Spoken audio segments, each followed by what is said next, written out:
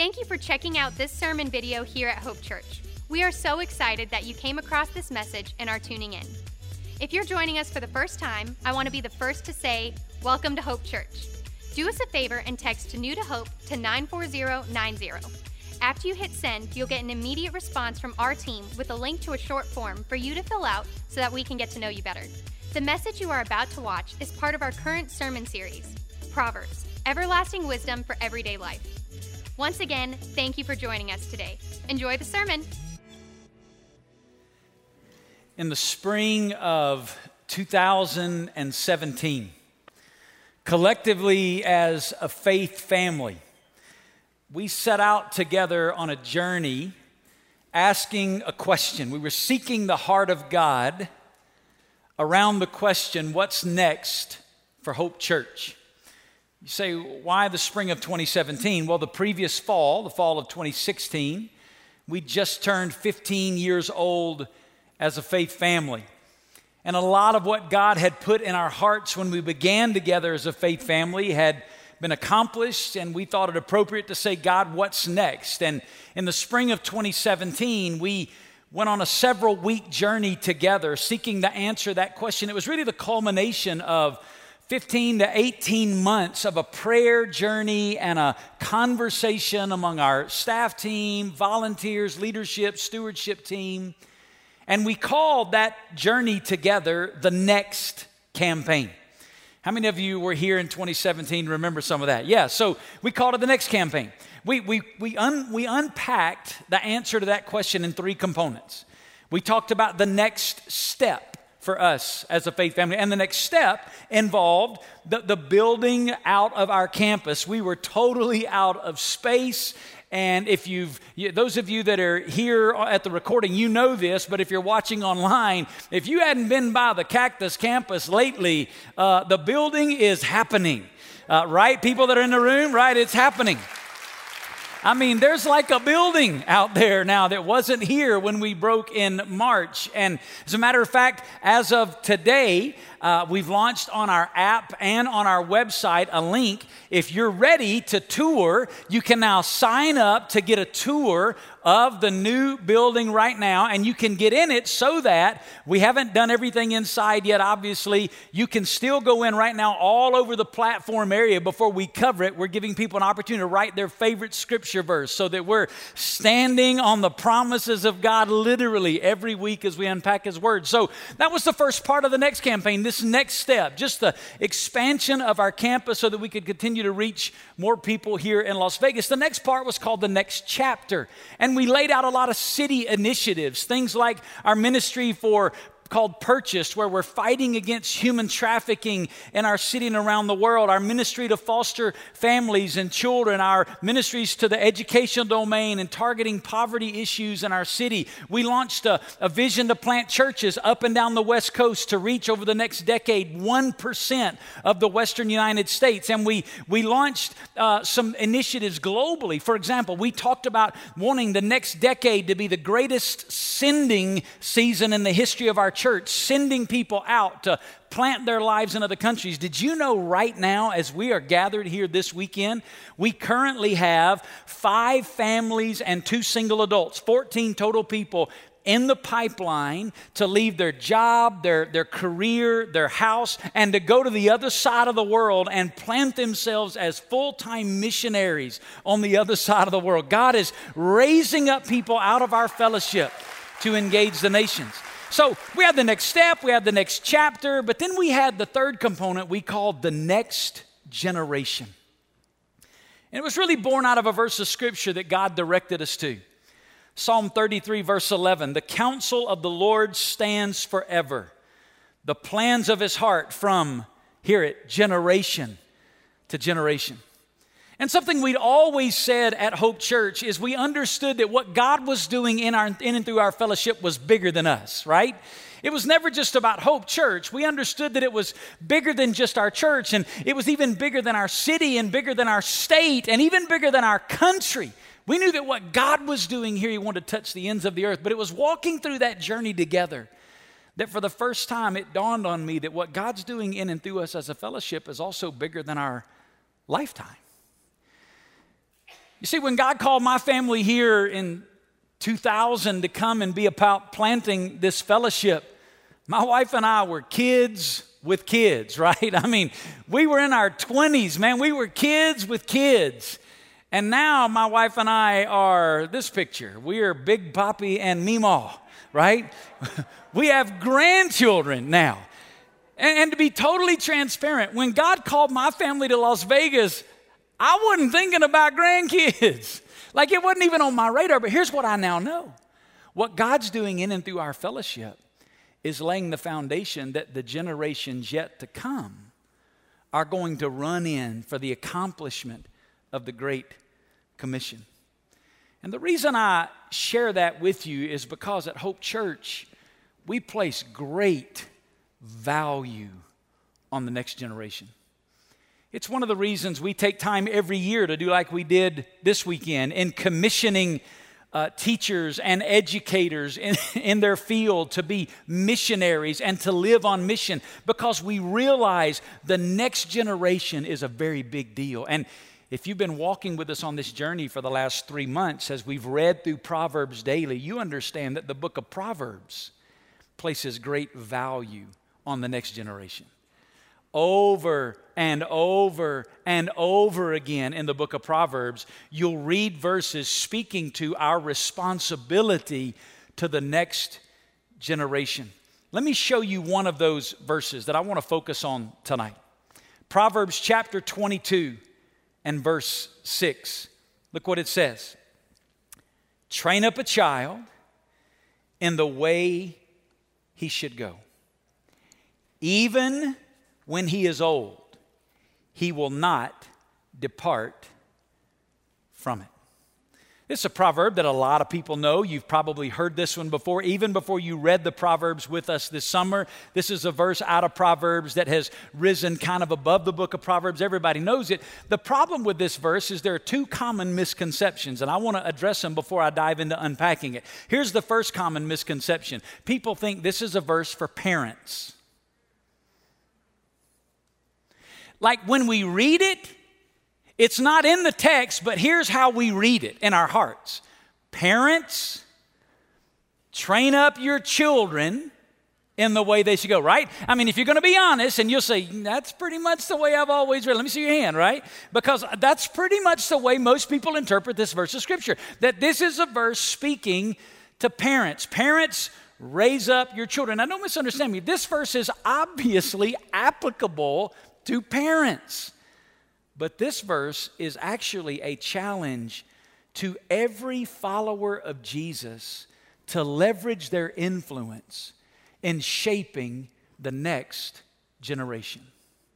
Unfortunately, with a verse of Scripture like this, there are a lot of non-parents who say, that verse is not for me. I cannot listen today. But the word parents is not in here. Let me tell you a second thing. The word child here is not the Hebrew word for offspring. Nor is there any possessive structure. It's not train up your child. It's train up a child. The word child here is a word that refers to anyone who is young. It's a word that is generic. It speaks to the next generation. It literally could say, train up the young, train up the next generation. You ever heard the African proverb that says, it takes a village to raise a child? Nobody knows really where it came from. They've tried to trace the source of that. It's somewhere in the history of the continent of Africa that this proverb became something that people said. What it speaks to in the African culture is that it takes an entire community of people to interact with the next generation, for those children to experience life and grow in a safe and healthy environment.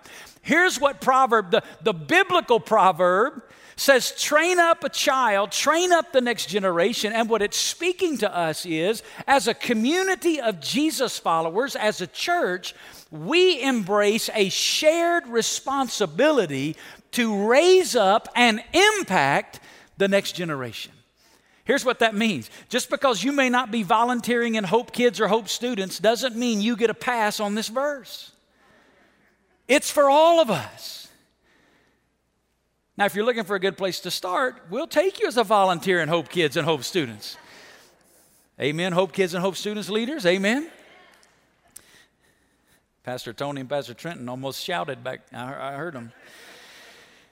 So that's the first misconception. Okay, this is for parents. No, it's not for parents. It's applicable to parents, but it's for all of us. Here's the second misconception about this verse of Scripture. If the next generation fails, it's our fault. As a matter of fact, there may be some of you here today. Maybe you're watching online, and you're a parent, and you're wearing this verse like an albatross of guilt around your neck. Well, Pastor, it says, if you train them up in the way they should go, then they won't depart from it. And you feel like because your child, as they've grown up, have made choices for their life and decisions that are contrary to what you've taught them, that somehow you are the failure. Now, I'm not saying that as parents we aren't responsible. We are responsible. But here's what you need to understand. Some proverbs we know as promises, but we only know a proverb as a promise if it's also a promise in other places in Scripture. For example, I quoted one a little earlier. The name of the Lord is a strong tower. The righteous runs into it and is safe. Is that a promise? Yes, but it's not just in Proverbs. Psalms chapter 46 verse 1 says basically the same thing. God is our refuge and strength, the very present help in time of trouble. It's a promise because it's taught. The Proverbs are wisdom principles. You say, what does that mean? It means that the wisdom principles are not guaranteed promises. It's a wisdom statement that generally will be true. Meaning this, generally, if you raise up a child in the way they should go, that's the wise thing to do, and the general outcome is when they're old, they're not going to depart from it. But here's the reality. There are no guarantees because every child has to choose their own path. And I know parents who've lived godly and taught godly and invested godly and seen their children make decisions as they got older. And listen, mom and dad, they are responsible for their own choices. Don't wear this as an albatross of guilt around your neck. What this is telling us is we have a responsibility to invest in the next generation. And if we do it rightly, more times than not, what you're going to get out of that is a child that makes those right decisions. Does that make sense? So let me give you the big idea and let's unpack it. Here's the big idea of this weekend. A wise way to live is to give priority to training and shaping the next generation. If you believe that, say amen. If you don't believe that, get on board. It's what Proverbs says. We have a responsibility. Train up a child in the way he or she should go. Now, this is not just taught in Proverbs 22:6. It's taught in almost every chapter in Proverbs. You see Proverbs speaking to the next generation. As a matter of fact, think about for just a minute the meta-narrative of the book of Proverbs. What is the whole book of Proverbs? Solomon, a father, speaking to his son. Really, the backdrop of the entire narrative of the book of Proverbs, it begins in chapter 1, verse 8. He says, "Hear, my son, a father's instruction."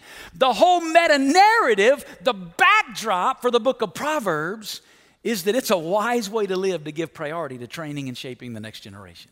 So let's unpack that big idea with three important questions. Here's the first one, and you need to listen fast, all right? You ready? Here we go. Number one. Why is my responsibility to the next generation so important?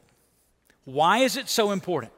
I want to unpack the answer to that question with two big statements. Now, there's a lot we could say to answer that question. There's a ton of information in Scripture of why it's our responsibility and why it's so important. But let me give it to you in two statements. Number one, the next generation matters to God. We live in a very self-centered world. Unfortunately, it's crept into the church. Much of Christianity in America is very self-centered. It's about what it's going to do for me. People choose churches not based on how can God use me and my gifts in this church. People choose churches based on what you got for me. And if you don't have enough for me, I'm going to go somewhere where they got something better for me.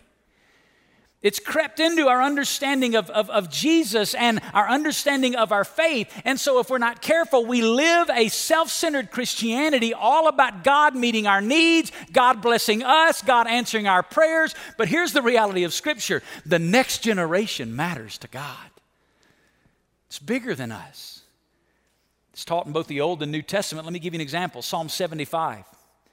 Verse 5, listen to what it says. For he, God, established a testimony in Jacob and appointed a law in Israel, which he commanded our fathers, that they should teach them to their children, that the generation to come might know, even the children yet to be born, that they may arise and tell them to their children, that they should put their confidence in God and not forget the works of God, but keep his commandments.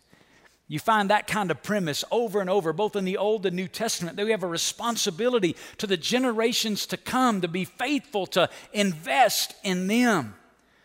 Well, why does the next generation matter to God? Well, a lot of reasons we could give. Let me give you just a couple.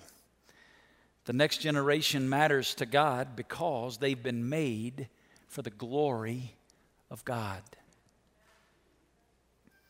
Did you hear that? The next generation ultimately have been made for the glory of God. Here's what that means. Ultimately, the next generation's primary aim is not to make their mark on the world. It's not to preserve American culture. It's not to end all of society's problems. The ultimate understanding and aim of the next generation is that they have been made for the glory of God. Let me show you a verse of Scripture out of Romans chapter 11, verse 36. For from him and through him and to him are all things. To him be the glory forever. Did you hear that? This is so counterintuitive to the way we view faith in our individualistic, self-centered culture of America that we hear that and don't even shout hallelujah. But we ought to hear that and shout, glory be to God. For from him and through him and to him are all things. To him be the glory forevermore. The word glory is a word that means brightness, splendor, radiance, greatness. And what this verse teaches us is that everything has been made for the glory of God, meaning that everything has been made to reflect and declare and praise the wonder and the splendor and the majesty of God. That's why the psalmist writes this in Psalm chapter 19 and verse 1. The heavens are telling of the what? Say it out loud. The glory of God. Did you hear that? The heavens are telling. It's an ongoing, continuous declaration. As you look up into the heavens, here's what the heavens are saying. Glory to God. Glory to God. And their expanse is declaring the work of his hands. When you look up into the sky at night and you see the vastness of the stars, they tell us that the first star beyond our sun is called Alpha Centauri. Did you know that the first star that you could travel to, if you could travel into outer space past our sun, the first star is Alpha Centauri. Do you know how close it is to planet Earth? It is 25 plus trillion miles away. And if you could travel there as you flew past it, you could count 1,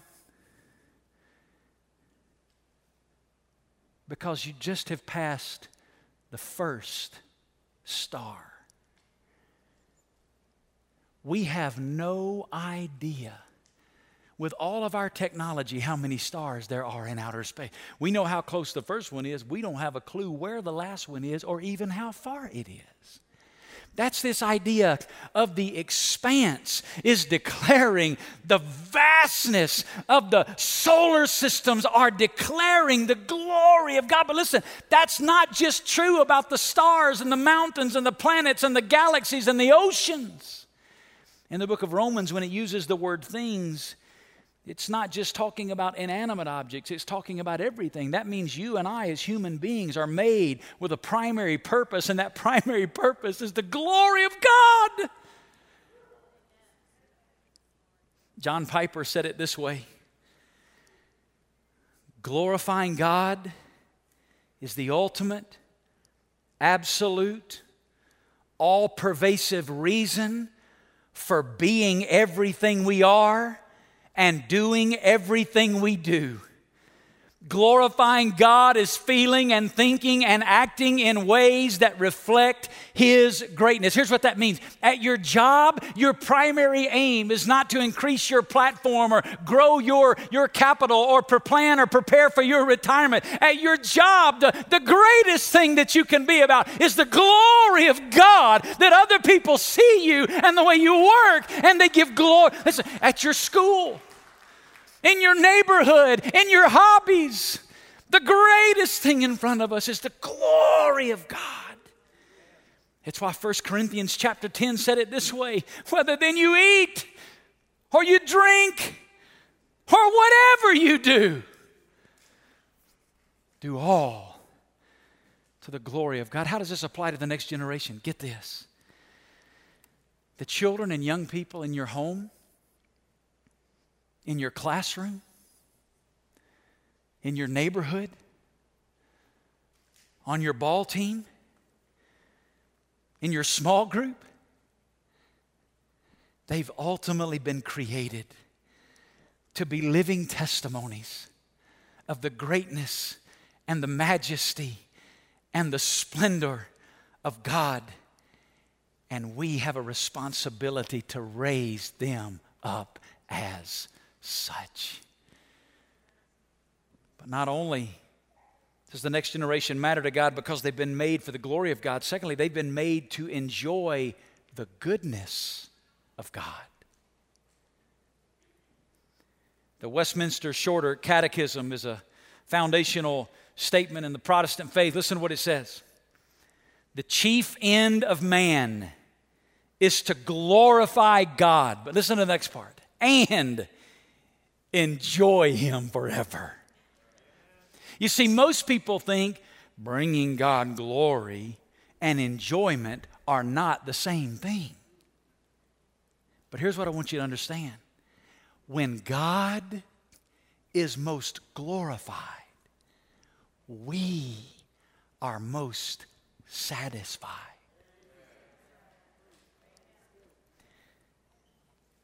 You see, living for the glory of God doesn't rob us of all the pleasure of life.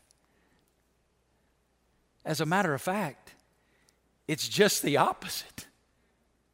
Living for the glory of God fills our lives with joy and satisfaction and fulfillment. You know who the most miserable people are on planet Earth? Not lost people, because they don't know what they don't know. The most miserable people on planet Earth are saved people living for the glory of themselves. because they now know they've been made for someone else's glory. And they will only be most satisfied when they live their lives that He may be glorified. And the writer of Proverbs has reminded us of this over and over again. Let me show it to you in Proverbs chapter 7, verse 1. Look what he said, "My son, keep my words, treasure my commandments within you. Keep my commandments and," say it out loud. We think it says, "keep my commandments and be miserable." But in Hebrew, this literally could be translated, "enjoy life." The next generation has been made for His glory and to enjoy His goodness, and they will not enjoy His goodness apart from seeking His glory. You see, it's in living for His glory that we find real life. That's why the psalmist said this in Psalm 16, "You will make known to me the path of life." Get this, "In your presence is fullness of joy. In your right hand there are pleasures forever." Why is this responsibility to the next generation so important? Because they matter to God. But secondly, it's important because the next generation matters to God's redemptive mission. The whole story of the Bible, Genesis to Revelation, is the story that God is on a mission redeeming a people to Himself from every tribe, tongue, people, and nation. But here it is. God is accomplishing His mission through His people. I had a radical thought this week. Here it is. Some generation is going to finish the mission. Did you hear that? I pray it's ours. But it could be the next one.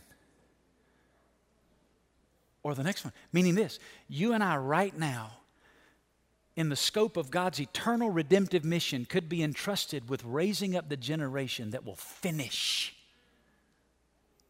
the eternal redemptive mission of God. Let me show it to you in the Bible. Matthew chapter 24. "This gospel of the kingdom shall be preached in the whole world as a testimony to all the nations. And then," what? The end of what? The end of the world as we know it.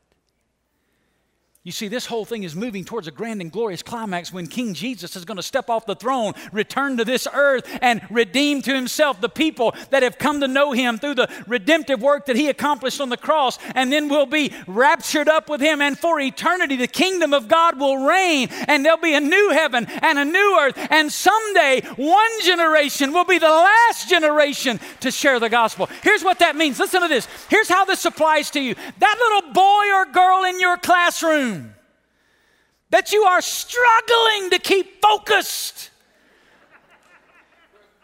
may one day preach the sermon that ushers the last soul into the kingdom of God.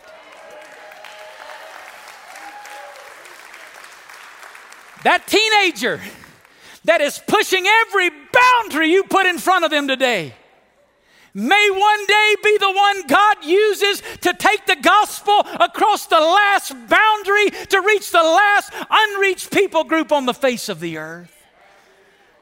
Our responsibility matters because the next generation matters to God, and they matter to God's eternal redemptive mission. So then let me ask the second question. What is my responsibility to the next generation? Well, let's go back to Proverbs 22. Let's put it up here. Train up a child in the way he should go. Two important parts of this I want to point out. First of all, say that word out loud. Train. What does it mean? Well, I'm going to share with you three things about that word. Number one, it's an imperative in Hebrew. Here's what that means. You ain't got to pray about it. God is not saying, consider this. I preached a week or so ago about seeking counsel. You don't have to seek counsel about this. Leave that up here. Keep that up here with me. Train. It's an imperative. It's a command. Meaning God says, do this. Secondly, not only is it imperative, it is speaking about the totality of a person. You say, what do you mean by that? I mean that this is talking more than just their spiritual life. As a matter of fact, the word train is not a spiritual word. Again, we put our church goggles on, we read this verse, and we think it means teach them to pray, teach them to read the Bible, memorize Scripture, take them to church. Listen, that's a part of training. But this is speaking to the totality of the person, meaning their spiritual, physical, mental, emotional well-being. Third thing about this word train, it requires an investment of time. It's a command of God for you and I to choose to be intentional with our time in raising up the totality, spiritual, mental, physical, emotional, next generation. It means that this verse is more than just making sure your child prays at night before going to bed or memorizes a Bible verse each week. With whatever level of influence we have in the next generation, we're to leverage it for the sake of developing them holistically, their spiritual life, their decision making, their management of finances, their living as good stewards of the body God gave them, relational boundaries. All of that is included in the word train. Second part of this sentence that's important is in the way he should go. Now you understand the Bible was written in Hebrew and in Greek. Old Testament in Hebrew, New Testament in Greek. What we have in English is a translation of the inspired Hebrew and Greek texts. In Hebrew, this phrase, he should go, is literally not in the text. It's a translator's interpretation of what this is saying. It literally says, train up a child in his or her way. Say, what does that mean? Here's what I think it means. Every human being has been created by God and has a unique purpose for their life. And you and I, through training, are not to try to force them into our mold. By sensitivity to the Holy Spirit of God, we are to understand who and how God's made them. And we are to, through an investment of time, intentionally in accordance with a biblical text. That doesn't mean we don't give boundaries and parameters. Obviously, the boundaries and parameters of Scripture are a part of training. Let me show you a place in the Scripture that I think speaks to this. In Psalm 139, I'm going to read it to you from the New Living Translation. Listen what it says about all of us. Speaking to God, the psalmist says, you made all the delicate inner parts of my body and knit me together in my mother's womb. Thank you for making me so wonderfully complex. Your workmanship is marvelous. How well I know it. You watched me as I was being formed in utter seclusion, as I was woven together in the dark of the womb. You saw me before I was born. Every day of my life was recorded in your book. Every moment was laid out before a single day had passed.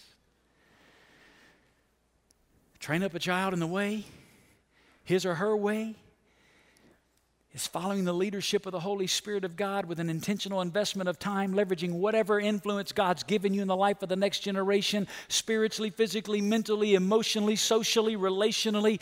We're to leverage that for seeing them be championed for accomplishing the purpose that God's given them. Let me give it to you in a statement. What's our responsibility? Our responsibility is to guide the next generation to discover who God made them to be and to fully live that out for His glory. That's our responsibility. Mom and Dad, that's your responsibility. Your responsibility is not to make sure they have a better life than you had. Your responsibility is not to make sure they get the biggest scholarship or that they become the best athlete or they're the star pupil. Your responsibility is to guide the next generation to discover who God made them to be and to fully live that out for His glory. Educator, teacher, coach, small group leader, scout leader. I know there are other tasks, education, if that's what you're doing, that's important. Sports, if you're coaching, that's important. But let me tell you what rises above all that. You as a Christ follower have a responsibility to guide the next generation to discover who God made them to be and how to fully live that out for His glory. So let me close. My time's gone. Here's the last question. How? How do I fulfill my responsibility to the next generation? Obviously, we can't unpack this in great detail, but I'm about to give you 5 things up here real quick. So if you want to jot them down, take a picture of them, however you want to do it, it's on the app. You can get it there as well. I'm going to give you 5 practical takeaways. I'm going to do it around 5 words so it's memorable with the word, but then I'm going to give you a sentence. Here's word number 1, dependence. I am to guide the next generation in dependence on the Lord. Here's what that means. You and I cannot do this in our own strength. It's impossible. Teacher, educator, coach, mom, dad, the task before you is bigger than you. You must seek the face of God. Dependence. Number 2, dedication. I am to guide the next generation with a heart of dedication. And really, I want to say that in 2 ways. Dedication, first of all, to the Lord, meaning our responsibility to the next generation is a recognition of stewardship, meaning they've been entrusted to us for a season, and we are simply stewards of this life, this relationship, and we have to entrust that back to the Lord, dedicating it to Him. James Dobson said it this way: children are not casual guests in our home. They have been loaned to us temporarily for the purpose of loving them and instilling a foundation of values on which their future lives will be built. It's a dedication to the Lord, but secondly, it's a dedication to the task. It's a resolve to steadfastness, to not quitting. I know there are going to be days you want to. Teachers, educators, coaches, even moms and dads, there are days you want to. But the way we fulfill this is with a spirit of dedication. Number 3, demonstration. I am to guide the next generation by living my life as a demonstration of a life lived for God's glory. Let me say this first of all. To see your life, you got to invite them into your life.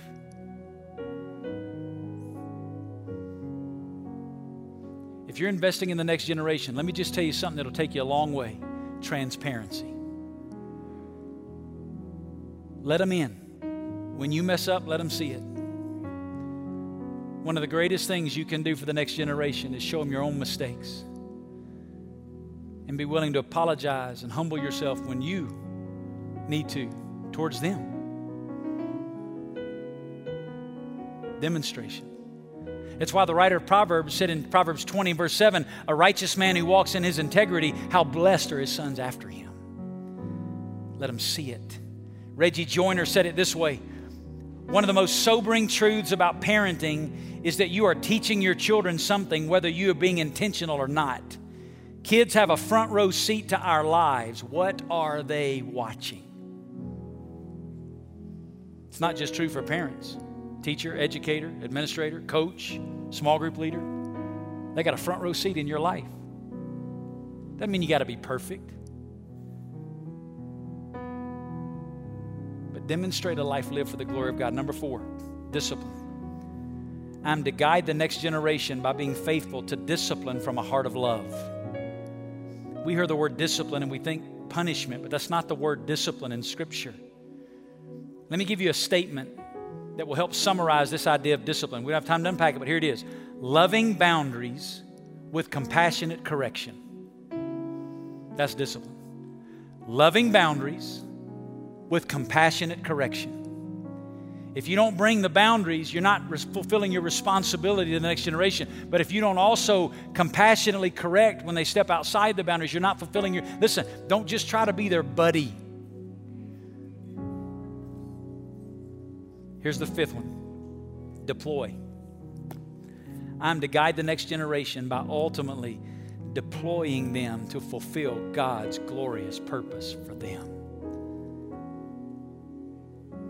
teachers, educators, coaches, but even, listen, moms and dads. Mom and dad, you know the Bible calls your children arrows in the hands of a warrior. Arrows are meant to be shot. Here's what that means. When it comes time, let them go. Let them fulfill the purpose, God. You know, one of the toughest things for me in ministry through the years has been watching a kid, God just get a hold of them in high school, college, and they're ready to surrender their life to something that God has for them, and a Christian mom or dad becomes the biggest obstacle because they had another plan than God's plan for what they wanted their kid to be and do. No, part of this raising them up is deploying them, sending them out to be what God's called them to be. That's our responsibility to the next generation. Let's pray.